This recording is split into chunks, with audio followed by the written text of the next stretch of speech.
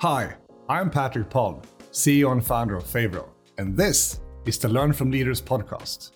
The background to this show is that Favro customers are some of the most innovative companies in the world. Enterprises wanting to be more agile, software as a service companies scaling fast, and game developers and publishers wanting to master live ops.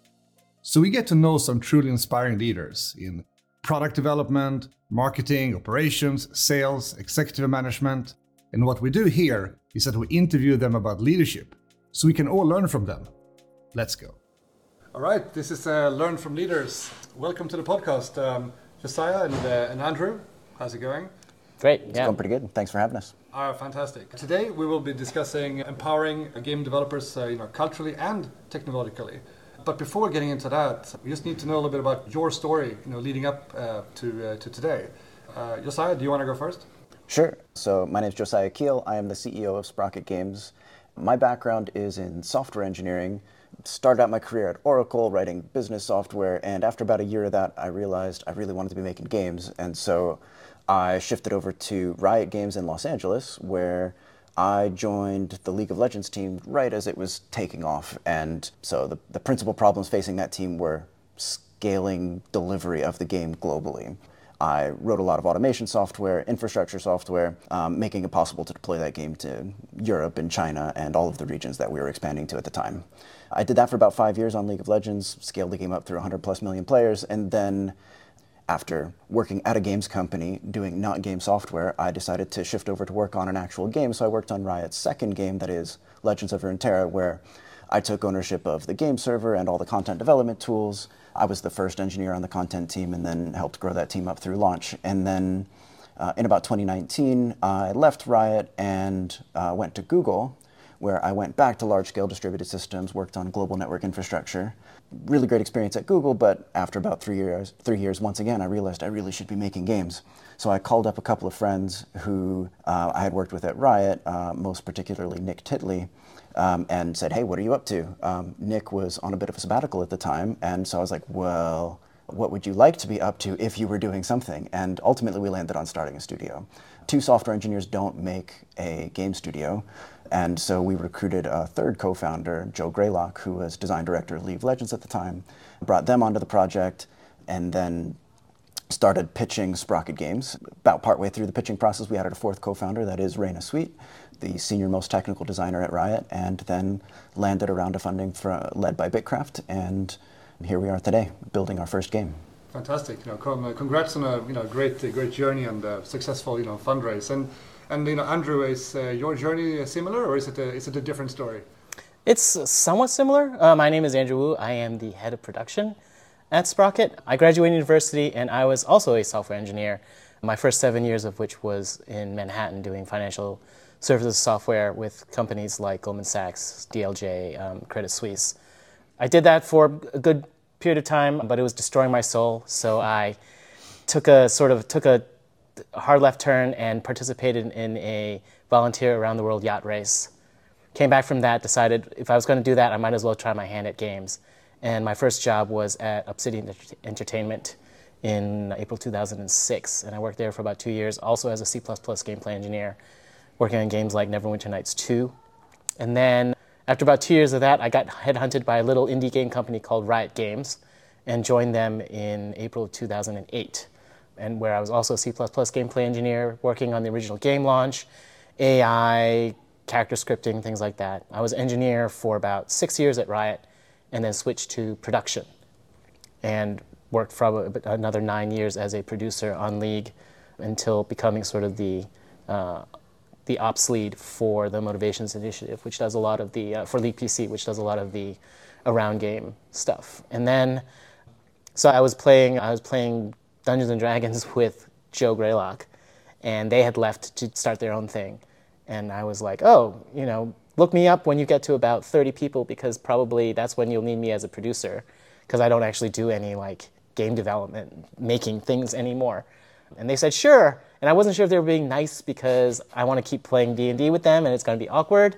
But they reached out maybe in this February. And I was like, oh, they actually do want me to join. And I talked to the rest of the people, saw the game they were making. And I was like, this is the opportunity of a lifetime. I need to try this thing. So that's how I left after 15 years of working on Leap PC at Riot to join Sprocket. Fantastic. And for the ones of you listening now, I should also say that this podcast episode is a little bit different from the typical ones because we're actually live here in LA. But I think in a way that's actually a little bit ironic that we're sitting here together recording this because as a studio, you're very much remote, right? Can you talk a little bit about how you're set up?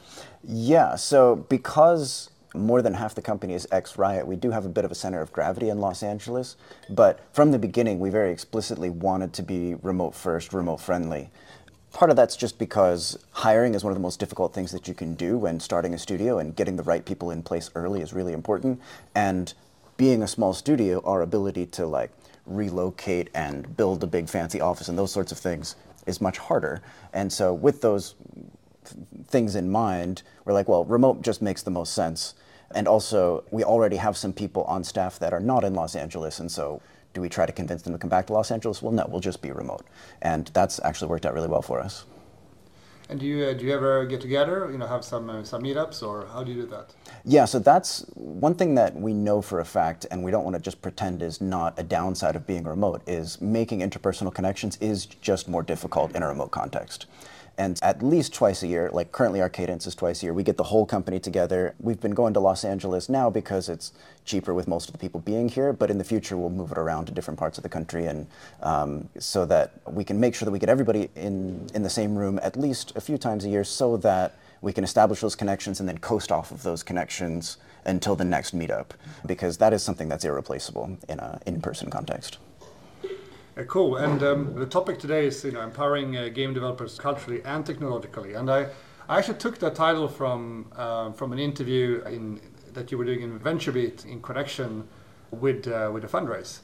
And you actually said a lot of things there that I thought was very interesting. There was a lot of focus on not only on building a cool game, it was also a lot of focus on what kind of company and culture do we want to build. And I think you used the term developer focused. Mm-hmm.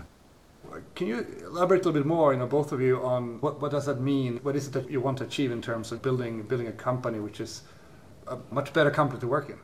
Yeah, so I'll start off and then Andy can contribute a bit. So that's getting at the core of why Sprocket exists and why we didn't just go and join another studio as principal developers or whatever it is.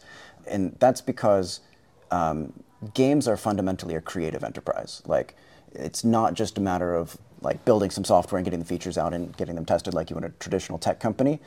So much creativity is required to make an excellent game, and creativity doesn't it's difficult to be creative when you're not in a safe environment.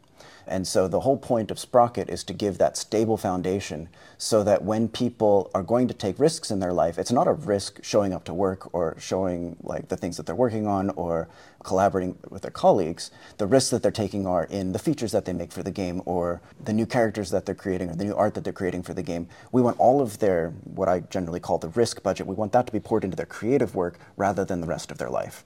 And if you're spending all of that budget elsewhere, then you're not going to spend it at work. You're going to take safe bets. I'm only going to do the things that I know are going to work. And we know from experience, many years of experience in the games industry, that you have to take lots of risks in order to find the next fun game. And so in order to maximize their chances for success, we need to make that safe, stable environment for game developers. I think from sort of my production point of view, there's sort of three main lenses that I look at how we want to think about the company, how we want to think about the product. There's the product lens, which is what are we making and why. Then there's the operational lens, which is how do we make it together. And then there's the emotional lens, which is how does it feel to work together and work on the thing that we're working on. And I feel like many of the places that I've worked get quite good at the product lens and the operational lens, but tend to neglect the emotional lens. And I think my hypothesis, which is one of the things that made me so excited to come to Sprocket, is that I think fundamentally in our DNA, we want to experiment with what happens if we balance all three. And my hypothesis is, of course, that balancing all three will give us significantly better results than just over-indexing on your operational and product lenses. And so that emotional lens of how we show up for each other, building it in right from the beginning, that we're able to talk about our emotions, how we feel, generating that psychological safety is a major differentiator, I think, in the kind of company that we want to build right from the ground up. And with all, every single person we add sort of has that same attitude. Can you share some examples of what this means in practice in terms of any, let's say, rituals or some training that you need to do, or just some practical examples of, for a person starting at Sprocket, how will they notice that this is happening? I think a lot of our ceremonies, we do a show and tell, for example, that's generally designed to be celebratory about the work that we're working on. We do it once a week. And so right from the beginning, the purpose of that ceremony is just look at the cool stuff that I did, and everyone get excited and hyped about it. And so, but it's also a safe space where you can show anything, even if it's work in progress. And generally people are very supportive of each other. And so that kind of ceremony is something that you don't necessarily see, because it doesn't necessarily, it's like from an operational or product lens, it's kind of like, well, we're not evaluating, it's not like a sprint review technically where you're evaluating, does this meet the goals of the product owner? Or from an operational lens, did we get the velocity we wanted, right? It's about generating that creativity and safe space right from there. And so I think that's one of the things. I think we're also just much more, especially in a remote sense, I think I've only been in the company maybe 2-3 months. I've gotten more DM direct feedback from people with positive feedback, specific positive feedback, not just pat on the back, great job, right? You did this thing, a specific thing, and I thought it was great. And I think seeing how people, that's part of people, the culture, seeing people do it and then myself doing it, and then it just spreads. I think those are two examples of very specific things that we do that lean into the emotional lens a lot more than other places that I've worked. Yeah. And to expand on that a little bit, even our in-person meetups that at this point we're doing on a 6-month cadence, we very specifically don't work at those meetups. If that's partly to our thesis of all work that we do should be able to be done remotely, and if it's difficult, we need to fix that rather than just do that when we meet up. But then also because those events are very specifically designed to cater to that third facet that Andy was talking about, of make sure that we build up the connection between people so that when they work on the other product and operational sides of the company, they have all of that reinforced by the emotional connection that they have with their other peers. And so we're very particular about making sure that we're spending as much attention on those things as we are the others. How does this affect recruitment? So recruiting has been one of the easiest things that we've done, which is not something you hear from startups very often. Till date, I think we've only ever had one offer rejected. If you'd talked to me a couple of months ago, I would have said we've had a 100% success rate, but you can't get them all. And so it's we're at the point where we don't put much focused effort into recruiting, because we decide who we want to go after and then we go and talk to them, they get excited, and then they join us. Because the things that we're addressing, I think much of the rest of the games industry kind of feels in their bones, when they've been working, especially people that have been in the industry for decades. They're oh, right, this is something I'm missing, and if Sprocket can pull this off, this is going to be a really great place to work. And that has proved successful over the history of the company. It's only 1 year right now, but it's everybody that we've talked to is just super excited about what we're doing. And the conversations we have now are, we would love to have you join us, but we actually don't have slots today, so please can you sign up for after our next round of funding so that we can then bring you in. So when we're raising our seed round, we actually had VCs pass on us because they didn't think we could recruit. Now, a year on, recruiting's probably our biggest strength. Do you feel when you're formulating a profile, what you're looking for, do you feel it's a bit different from when you have been doing this in the past at different companies? Yeah, it is a bit different, partly because we need to make sure that people will operate well in a remote context, but then also, in my time at Riot, culture was super important. And so the culture interviews were actually a difficult part of the interview there. We've taken that basically a step further and have designed our rubrics around both culture and perspective in addition to craft. Craft is sort of the barrier to entry. It's can you do the job? Culture means how good are you at collaborating and do you fit in with the rest of the company? But then also perspective of do you bring something new to the company that we don't have already? And that could be personal experience or other things. We make sure that the team that we're crafting is really well-rounded, but then also collaborates extremely well and, of course, is excellent at their craft. Do you want to add?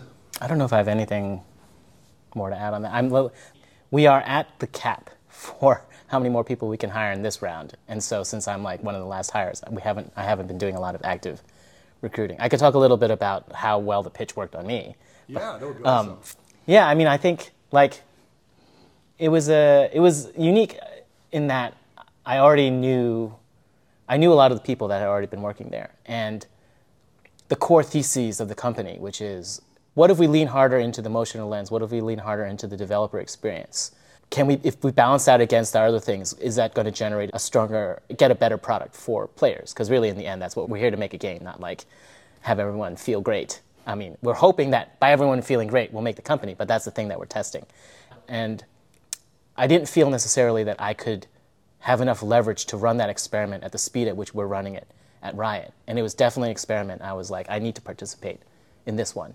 So that was one big thing. The other one of the theses is around, one of the hardest things to do is generate content for the company for a game. And we're going for a slightly more content-heavy type game. So can we solve that with better tooling in a way that's not just throw more bodies at this problem? And if we can solve those two things, and both of those things are true, it's going to be something spectacular that's different than any place I've worked. And I felt like that was an experiment that I had to jump onto. And part of it was just because we've hired so many talented people, especially from Riot. It did not really feel like that big of a risk for me because it was like, oh, I feel like I'm kind of going to a Riot R&D team. That I have friends at Riot where the primary team is up in San Francisco, but they live in LA. And so it's really not that different because that person is just dialing into the remote team in San Francisco. So, and I will say really that's what it feels like right now, is that I am at a Riot R&D startup with a little bit more control over the direction of the game and the direction of the culture with significantly higher equity upside. But like strangely, does not feel like a risk to me. Cool. Besides, how do you think long term with recruitment? After next funding round, you need more people. Do you think you will spread even more geographically, maybe even outside the US, or what's your thoughts there? So we're always open to people around the world, and in fact, from an operational standpoint, like a company operational standpoint, we're prepared to branch out into other countries when opportunities come up. In fact, we've had discussions with people in Japan and in Canada, and like we didn't end up moving forward with these people, but like we're always open to these things.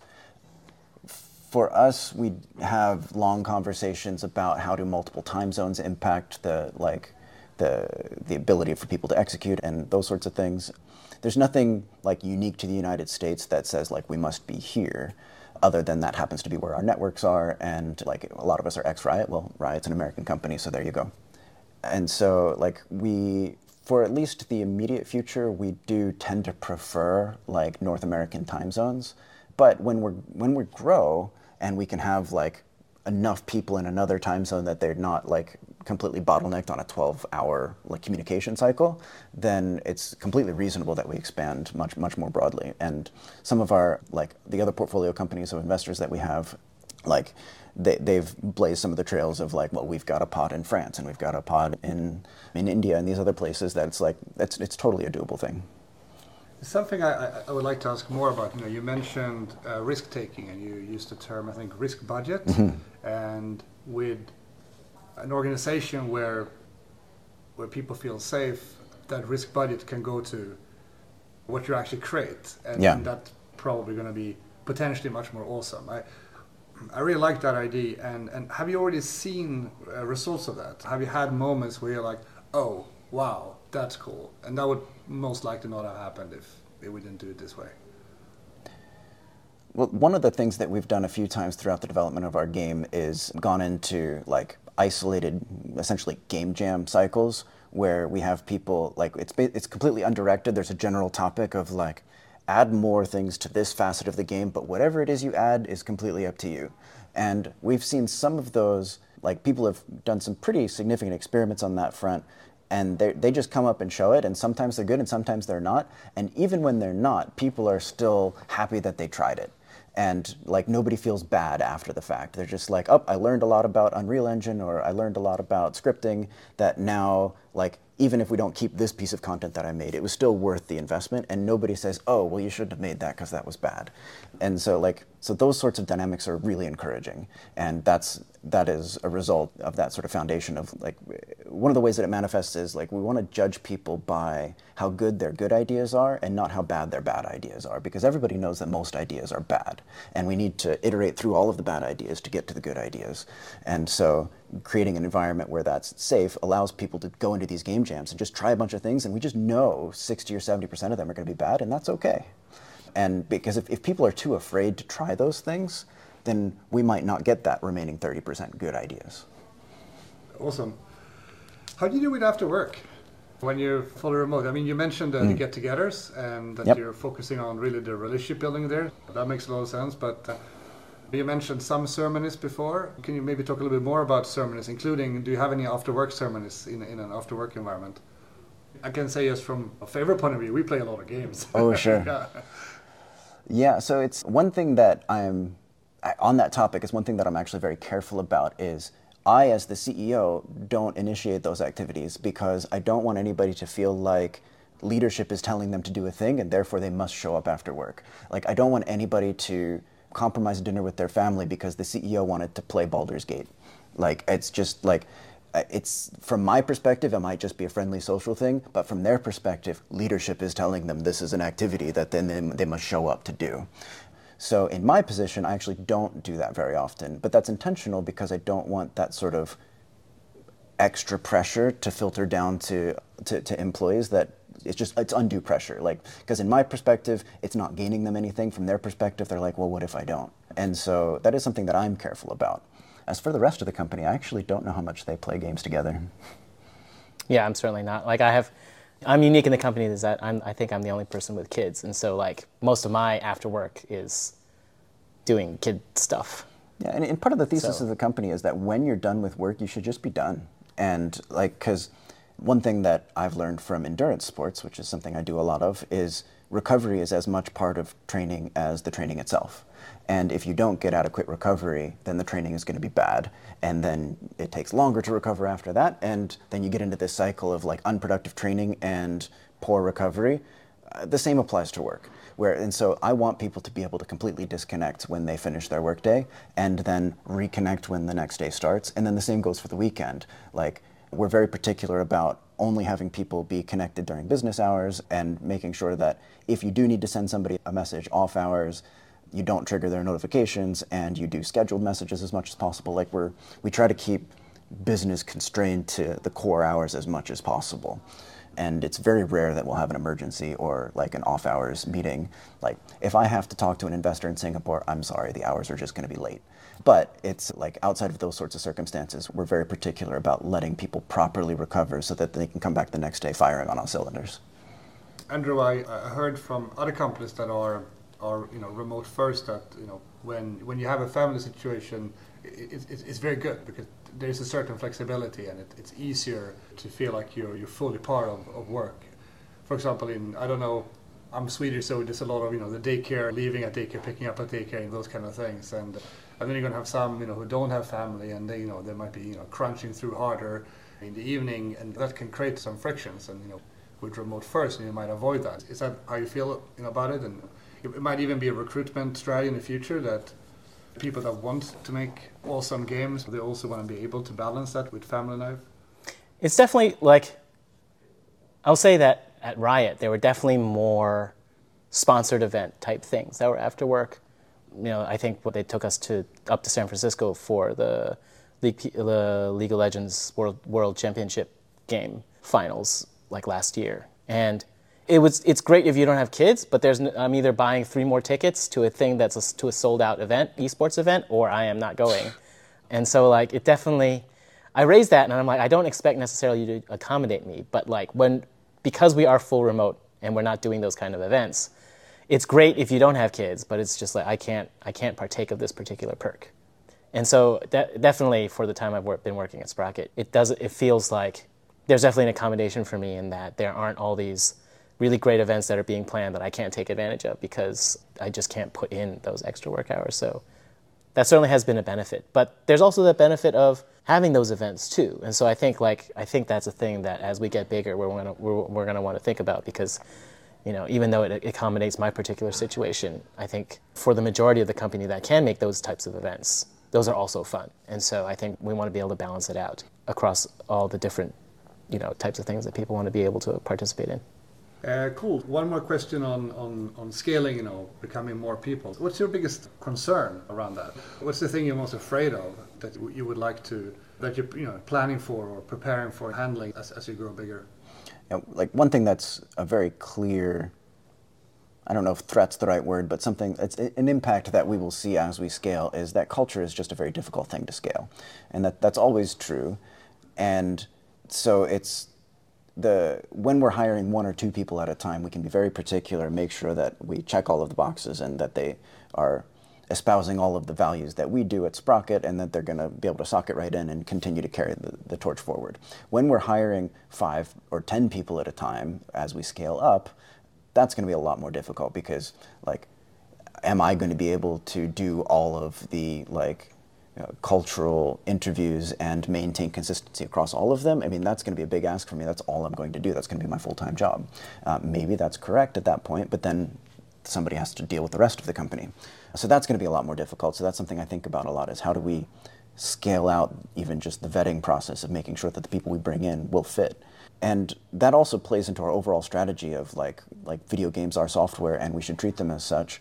We want to build better tools rather than scaling to large numbers of people. And that culture facet is a big part of it. It's not just that in order to build a next generation game, you need to have better tools, which we do believe. But in order to scale an organization culturally, it's easier if you just hire fewer people. And you can have a better culture and maintain that creative culture that we value so much at Sprocket if we build better tools and empower fewer people overall. I don't want to have to hire 400 content developers. I would rather hire maybe 100 of them and give them better tools that they can then do the work of 400, because that has the side effect of scaling culture to that level is easier. That makes a lot of sense. And speaking about tools, I do want to take the opportunity to ask about Favor as well. I had a fantastic experience this morning in a meeting. It was a new customer that came in and was asking, how do you know about us? And they were like, we're an entirely new studio, but very rapidly scaling we're going to scale up to more than 100 people in a very, very short time. And they were like, well, we thought that, there must be something better than Jira out there. So we started to ask around, hey, what are you guys using? So they were basically just calling their friends over here in the US. And he was telling me that, well, a surprisingly large amount were really speaking very highly about Favor. So I thought, we really need to check into this kind of thing. And that's how they came on board. But what's your story? How and why did you come on board with Favor? I'm super curious about the story there as well. Yeah, so the origin of our evaluating Favor is very similar to that, where, we've used Jira and other bug tools at various companies. Certainly Riot is an Atlassian shop.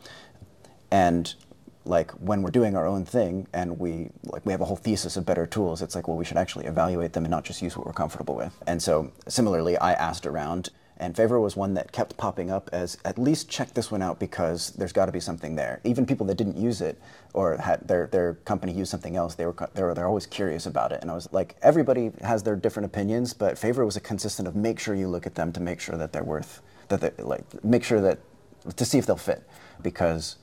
And that was very consistent across a lot of the studios that I talked to. And so some were actually using it and were happy with it, and some kind of wished they were using it, which was interesting to me. Cool. I think from my point of view, as the person who's going to be who is the most hands-on in our work management system, I have, as Josiah mentioned, Riot is a Atlassian shop. I've been in Jira for 13 years. Favreau was being used at Riot for a little while, and then they bought Trello, and then Enterprise something, and we went with Trello for that more similar look and feel. And so when I knew what Jira was strong at, and what I have found most difficult in my experience with Jira is sort of that messy middle where you get a backlog of about 100 things and then Jira just falls apart, basically, given my capability of using Jira. Jira structure, Jira roadmap, none of those things really do that, 3 to 6 month product strategy horizon very well. And talking with the people that I've been working with already, it's like they hadn't, since I started working at Riot 3 months ago, they haven't solved that. And then I had that demo with you, and I could immediately see how I could get Favreau to get that 3-month window, 3 to 6 month planning window in a much better way than Jira would be. And it was very easy for me to set up, and it was very easy for the team to get into.